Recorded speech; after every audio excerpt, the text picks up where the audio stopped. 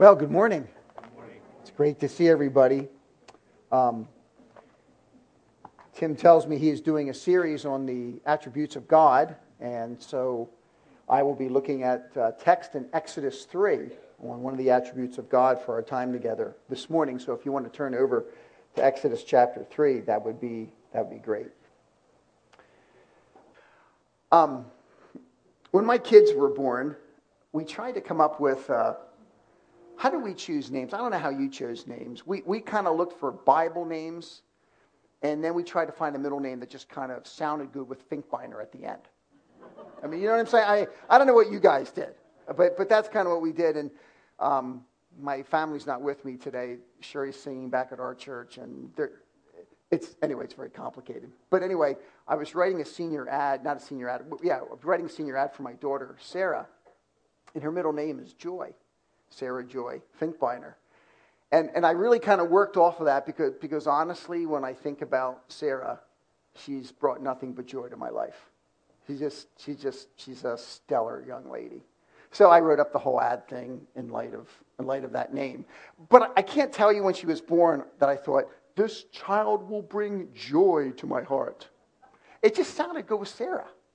So we kind of plugged it in. I have a friend who named one of his daughters Kansas. Not for the life of me. I don't know where that ever came from, but I know this: whenever she's in class anywhere, nobody else has that name. So there's an advantage to it. So we're kind of haphazard the way we do it in America. What rings and sings, and we kind of pick it. But that's not the way it is in the Scripture.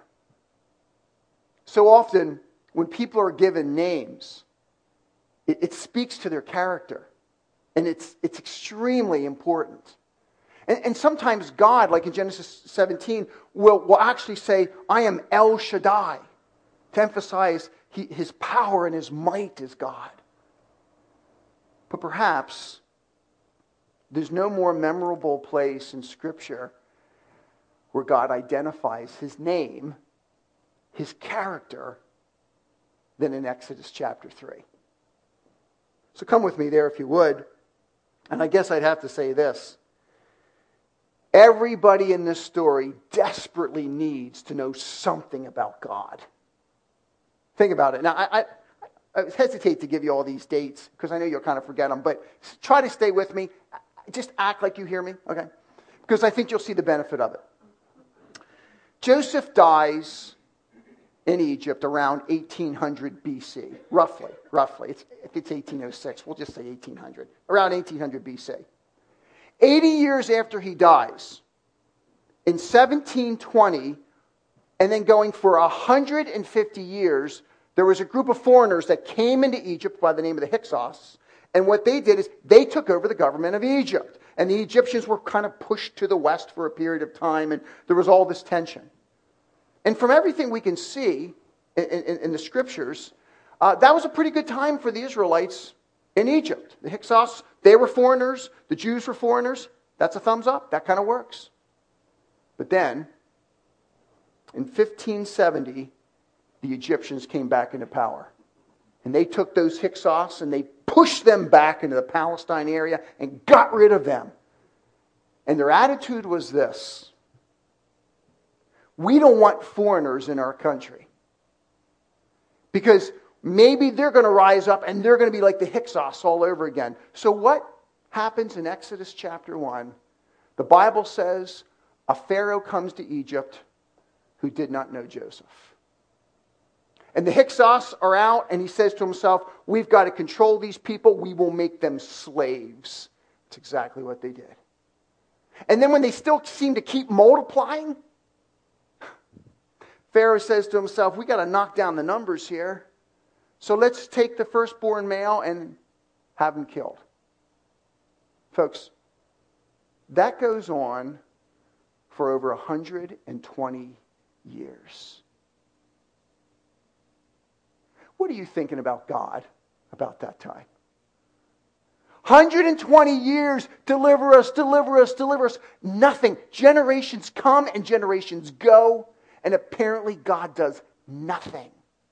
How would you feel if you're a Jew? In that period, a young man is born by the name of Moses. He's born into that whole thing. And for 40 years, as you know, he spends time in the Egyptian court. And when he's the age of about 40, he thinks to himself, he comes out knowing that he's an Israelite. He thinks he can probably work something. He sees somebody hurting another Israelite and he kills the Egyptian. And the next day he tries to resolve some things between two Israelites. And the one guy says, "Are you going to kill us like you killed the Egyptian?" And he thinks to himself, "I'm dead. They know who I am. I've killed an Egyptian." And he runs for his life to Midian. And he stays there. This would-be deliverer now is in Midian for 40 years. Moses lived 120 years. In America, what do we typically live? 75, 80? So let's say 75. And if you're over 75, God bless you. I don't mean that. I know my dad's in his 80s, so this is not a prophecy or anything like that. Right? But take 75. That's just kind of your number. That would mean your first 25 years were thumbs up. Everything was going great. Your next 25 years until you're 50, you're on the backside of a desert. You marry a woman, and her dad is a priest of the Midianites. And that's where you sit for 40 years. Where's God? I mean, that's the context of Exodus chapter 3. Stewart, in his commentary, says this about Moses. Listen to this. He says, from Moses' point of view, he was now permanently separated both from what he regarded as his homeland, Egypt, and also from the people he now identified with as his own, Israel. Consider then the spiritual challenge that was his. He was a failure as a deliverer of his people, a failure as a citizen of Egypt, unwelcome among either of the nations he might have called his own, a wanted man, a now permanent resident of an obscure place, alone and far from his origins, and among people of a different religion. And that brings us to Exodus 3. 120 years the Israelites are saying, "God, help us." And God seems silent. And Moses, the would-be deliverer, spending 40 years on the backside of a desert. Look at what happens then in Exodus chapter 3. Setting we find in verse 1, the Bible says, "Meanwhile, Moses was shepherding the flock of his father-in-law, Jethro, the priest of Midian. He led the flock to the far side of the wilderness and came to Horeb, the mountain of God. Then the angel of the Lord appeared to him in a flame of fire within a bush." I'm not going to get into that whole discussion. I really think at the end of the day, the flame itself was the angel. Okay, but we won't get into that whole discussion. As Moses looked, he saw that the bush was on fire, but was not consumed. So Moses thought, "Hey, I must go over and look at this remarkable sight. Why isn't the bush burning up?" That's a pretty good thing, right? I mean, you're walking along, all of a sudden you see this bush just burning, and you're saying, it's not burning up. It's pretty cool. So he goes over to check it out. Makes a lot of sense. When the Lord saw that he had gone over to look, God called out to him from the bush, "Moses, Moses." "Here I am," he answered. "Do not come closer," he said. "Take your sandals off your feet, for the place where you are standing is holy ground." Then he continued, "I am the God of your father, the God of Abraham, the God of Isaac, and the God of Jacob." Moses hid his face because he was afraid to look at God. I would be thinking, so where are you? He continues. Then the Lord said, "I have observed the misery of my people in Egypt, and have heard them crying out because of their oppressors, and I know about their sufferings. I have come down to rescue them from the power of the Egyptians and to bring them from that land to a good and spacious land, a land flowing with milk and honey, the territory of the Canaanites, Hittites, Amorites, Perizzites, Hivites, Jebusites, and all the other ites that they come across. The Israelites' cry for help has come to me, and I have also seen the way the Egyptians are oppressing them. Therefore go. I'm sending you to Pharaoh so that you may lead my people, the Israelites, out of Egypt. And Moses said, it's about time, God, let's do it. Does your text say that? Now, if we had time, chapter 3 and 4 is just a whole series of excuses and questions. Every time God does something, Moses got them. But I'm just wondering about this. Yeah, fair enough. But okay, just right on through, which we're not going to look at all of them, but it's all what happens in chapters 3 and 4. It's fascinating in itself. But he goes on to say this. Moses asked God, verse 11, who am I that I should go to Pharaoh and that I should bring the Israelites out of Egypt? That was actually a very good question. The issue was not who was Moses. The issue is who was God, right? Because look at what God says in response. I will certainly be with you, and this will be the sign to you that I have sent you. When you bring the people out of Egypt, you will all worship God at this mountain. Now, I don't know about you, but I want the sign before I go, not after I get back. But that's not what God chose. Okay, that should have been enough, but Moses is giving his second excuse here. Look at what he says. Verse 13. Then Moses asked God, if I go to the Israelites and say to them, the God of your fathers has sent me to you, and they ask me, what is his name? Well, what should I tell them? God, what name do you want to go by when I talk to them? And God replied to Moses, I am who I am. This is what you are to say to the Israelites, I am has sent me to you. God also said to Moses, say this to the Israelites, Yahweh, the God of your fathers, the God of Abraham, the God of Isaac, the God of Jacob, has sent me to you. This is my name forever. This is how I am to be remembered in every generation. Now that's pretty important, folks. I don't want to get too caught up in the language and all with you. I'll just say this. And there's debate at every level. Dissertations are written on this section. It's not, but here's what I would want to argue at the end of the day. The idea of God saying, I am, and my name is Yahweh, one just ends up meshing into the other. So from this point on, you won't find another time in the Old Testament that I'm aware of where God says, I am, my name is I am. You will repeatedly find him going by the name Yahweh.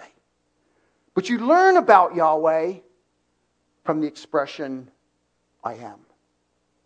Now, there's been some scholars that said, well, you know, what he's doing here is when Moses says, what's your name? He says, look, I am who I am. I can do whatever I want. You just tell him I am have sent you, and God is evasive. I don't think that's what's going on here at all. I think God is saying this. I am the eternal, self-existent one. You're creature. I'm creator. Eternal, self-existent. I am now who I am at all times. I am also the unchanging one. Do you think it felt like that for the Israelites at this point? They're thinking, hey, could you do some of that stuff you did for Abraham, Isaac, and Jacob? And God said, my timing is not always your timing. But I am who I am. And for all generations, I will be known as Yahweh. Now here's what I find as I read the passage. A couple things.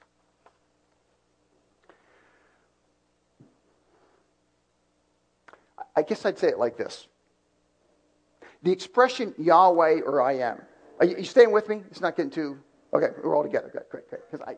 But I don't know what else to do but explain it to you because I don't want you to go away and not understand it. Here's the point. I'm thinking, if God is the self-existent, eternal, unchanging one, then he's the God who is way up there. Right? And the problem is, we're way down here.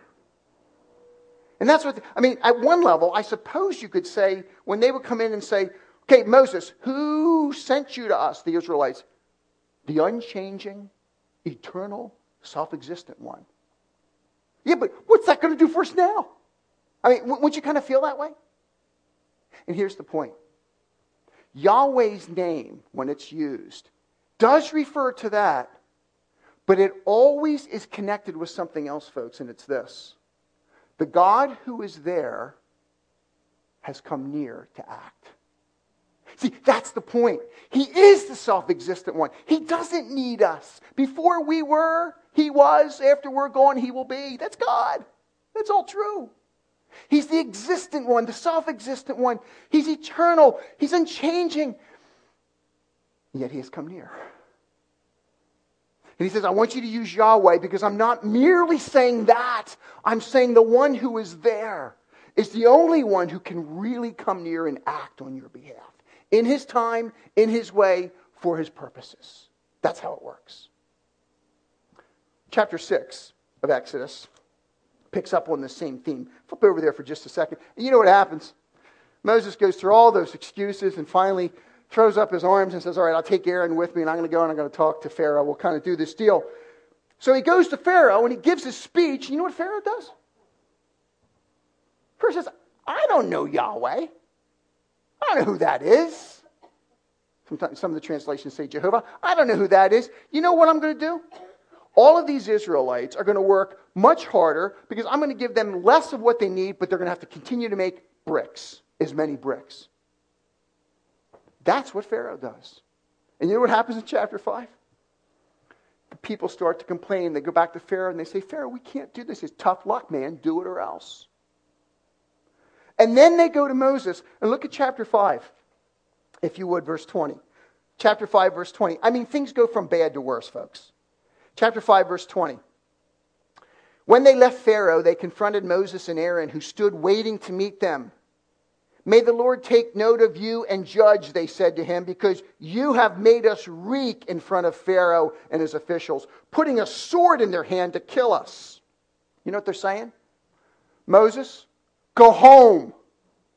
Leave us alone. You've made our life even worse. How are you feeling if you're Moses at this time? He didn't want to do this. He did 40 years. He came up with every excuse imaginable, and still he's forced, and he gets there, and he says his deal, and he says to himself, this is exactly what I thought would happen. Look what the text says. So Moses, verse 22 of chapter 5. So Moses went back to the Lord and asked, Lord, why have you caused trouble for this people? And why did you ever send me? Ever since I went to Pharaoh to speak in your name, he has caused trouble for this people. And you haven't delivered your people at all. But the Lord replied to Moses, now you are going to see what I will do to Pharaoh. He will let them go because of my strong hand. He will drive them out of his land because of my strong hand. Then God said to Moses, telling him, I am Yahweh. I appeared to Abraham, Isaac, and Jacob as God Almighty, but I did not make my name Yahweh known to them. Not in this kind of climactic way. I mean, you guys, Moses, are going to see something about my power to act in light of my name in a way that none of the patriarchs did. This is, man, upping the ante. It's going to be incredible. Watch. I established my covenant with them to give them the land of Canaan, the land they lived in as foreigners. Furthermore, I have heard the groaning of the Israelites, whom the Egyptians are forcing to work as slaves, and I have remembered my covenant. Therefore, you tell the Israelites, I am Yahweh. And I, the self-existent, unchanging, eternal one, the God who is there, has come near. And I will deliver you from the forced labor of the Egyptians and free you from the slavery to them. I will redeem you with an outstretched arm and great acts of judgment. I will take you as my people, and I will be your God. You will know that I am Yahweh, your God, who delivers you from the forced labor of the Egyptians. And you know the rest of the story, don't you, folks? One plague after another plague. After another plague, till Pharaoh finally throws up his hands and says, get out of here. And they leave. And then he tries to come and get them later. And God gives the great victory at the crossing of the Red Sea. And when they cross that Red Sea, they look back and all they see is Yahweh. The unchanging, self-existent creator God who now is acting in a climactic way for his name's sake and for the good of his people. And he comes into history and he does invent. And folks, listen, if you're a Jew living all the way during the Old Testament period, do you know what event you go back to again and again and again? It's right here, isn't it? The Jews again and again, when they think of Yahweh God who has acted for his people, they turn around and they say, remember what he did for us when we were in Egypt.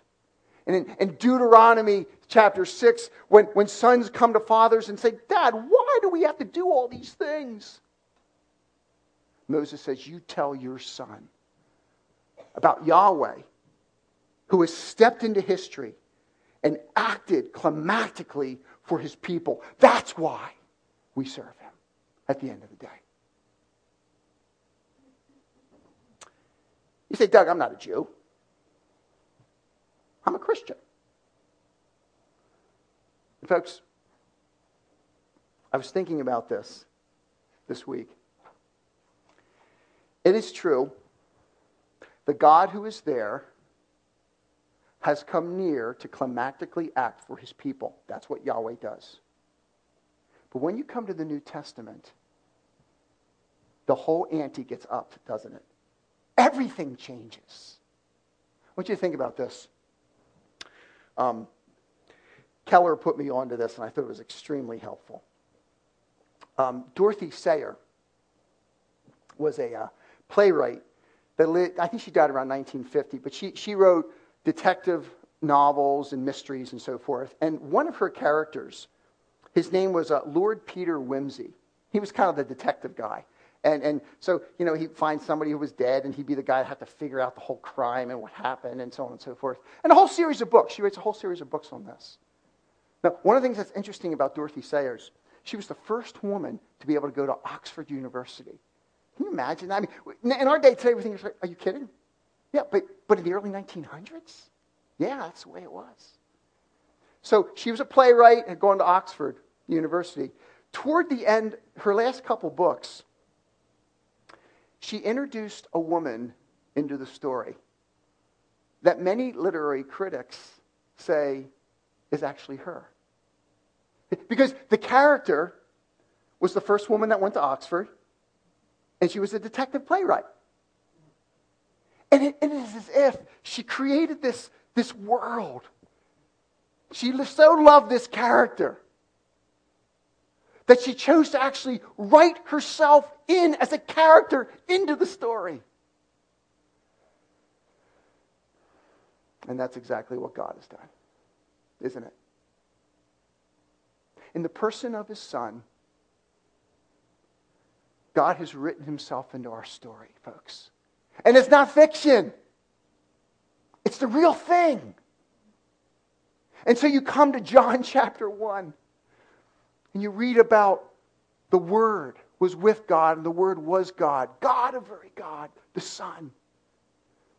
And he chose to come and tabernacle among the people of his people. Some will reject, some will accept, but he's here because he loves. God has come near in the most climactic way imaginable by coming himself, folks. He writes himself into the story of history as Jesus Christ. You read Matthew chapter 1. And Joseph is told, you're going to call him Jesus from Joshua, the Old Testament. Because he will deliver his people from Pharaoh? No. He will deliver his people from their sins. And he is Emmanuel, God with us. He is written into our story, so God is with us to deliver us from our sins. Is there anything more climactic than that act of Yahweh on our behalf? Nothing, folks. The God who is there, the unchanging, self-existent, eternal God, has come near in the person of his Son, Jesus Christ. We read John 1, we read Matthew 1. It's all over the place. And there's this one fascinating passage in John chapter 8 and verse 58. You remember this passage? It's the only time you find the I am expression used referring back to Exodus 3 in the Gospel of John. Jesus will use I am the bread of life. He used a variety of things, but not in this way.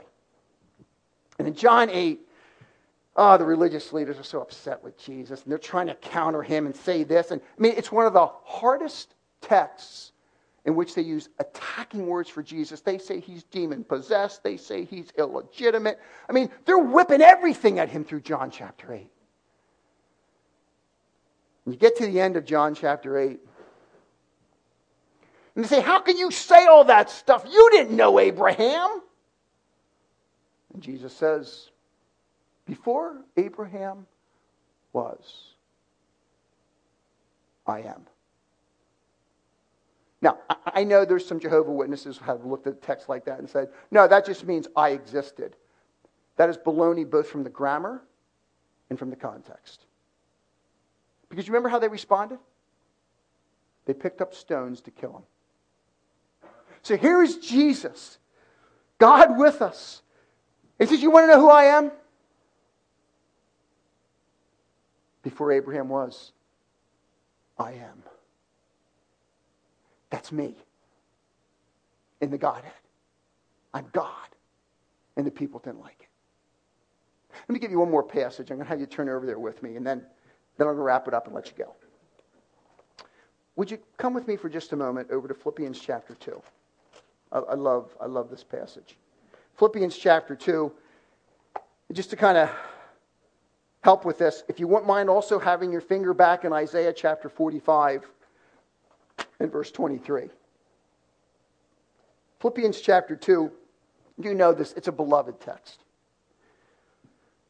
Where we find out in Philippians chapter 2 that Jesus Christ humbled himself, and it talks about him coming, becoming a servant, but not just any servant, a man, and living and dying, but not dying anyway, but actually dying on the cross. So you find Jesus Christ descending into greatness, don't you? In Philippians chapter 2, verses 5 to 8. But look at what verse 9 says. This is very, very important in light of what we're talking about. For this reason, God also highly exalted him and gave him the name that is above every name. And I don't know what that one is, folks. What's that name? The name that is above every name. Man, I want to get to that one. Verse 10. So that at the name of Jesus, every knee should bow, of those who are in heaven and on earth and under the earth, and every tongue should confess that Jesus Christ is Lord, to the glory of God the Father. Now, there are some scholars that have argued that the name that is above every name is the name Jesus. And Jesus, I love the name Jesus. But I don't think that's the point of this text. Jesus Christ will be confessed as who in verse 11? Who? Lord. Now, I don't want to get Greeky on you, but stay with me, okay? Please, stay with me, because I'm going to show you the significance. You all know, or if you don't, I'll tell you, that the Old Testament was also translated into Greek, and we call it the Septuagint, right? And what you find is Yahweh's name is translated typically Kyrios in the Greek. And here's what else you find. And in Philippians chapter 2 and verse 11, Paul is going back to Isaiah 45:23. And if you go back to Isaiah 45:23, you have this promise of God as to how he's going to act on behalf of people. Isaiah 45:23 says this, by myself I have sworn, truth has come from my mouth, a word that will not be revoked. Every knee will bow to me. Every tongue will swear allegiance. It will be said to me, only in the Lord, or only in Yahweh, is righteousness and strength. You know what Paul is telling us in Philippians?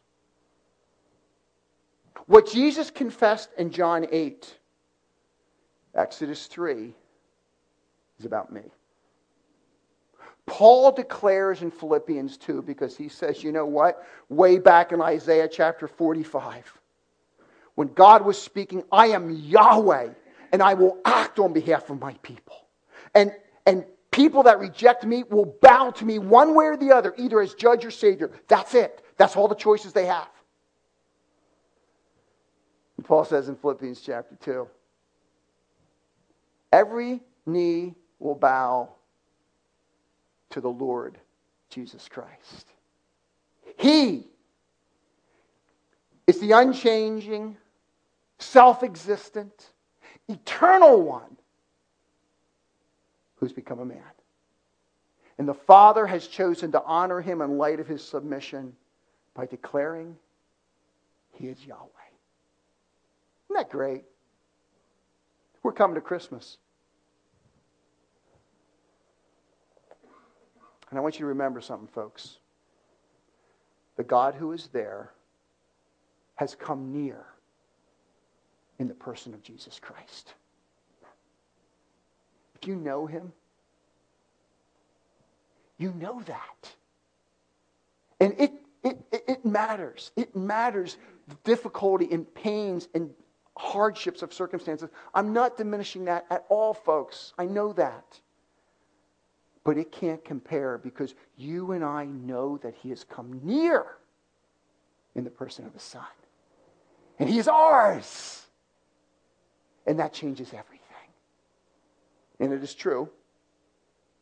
For those that choose not to bow the knee now in submission to him, they will one day in eternity bow the knee to Christ as Yahweh. But then it'll be too late. Go forth in this Christmas season and tell people the God who is there has come near in the person of his Son. Father,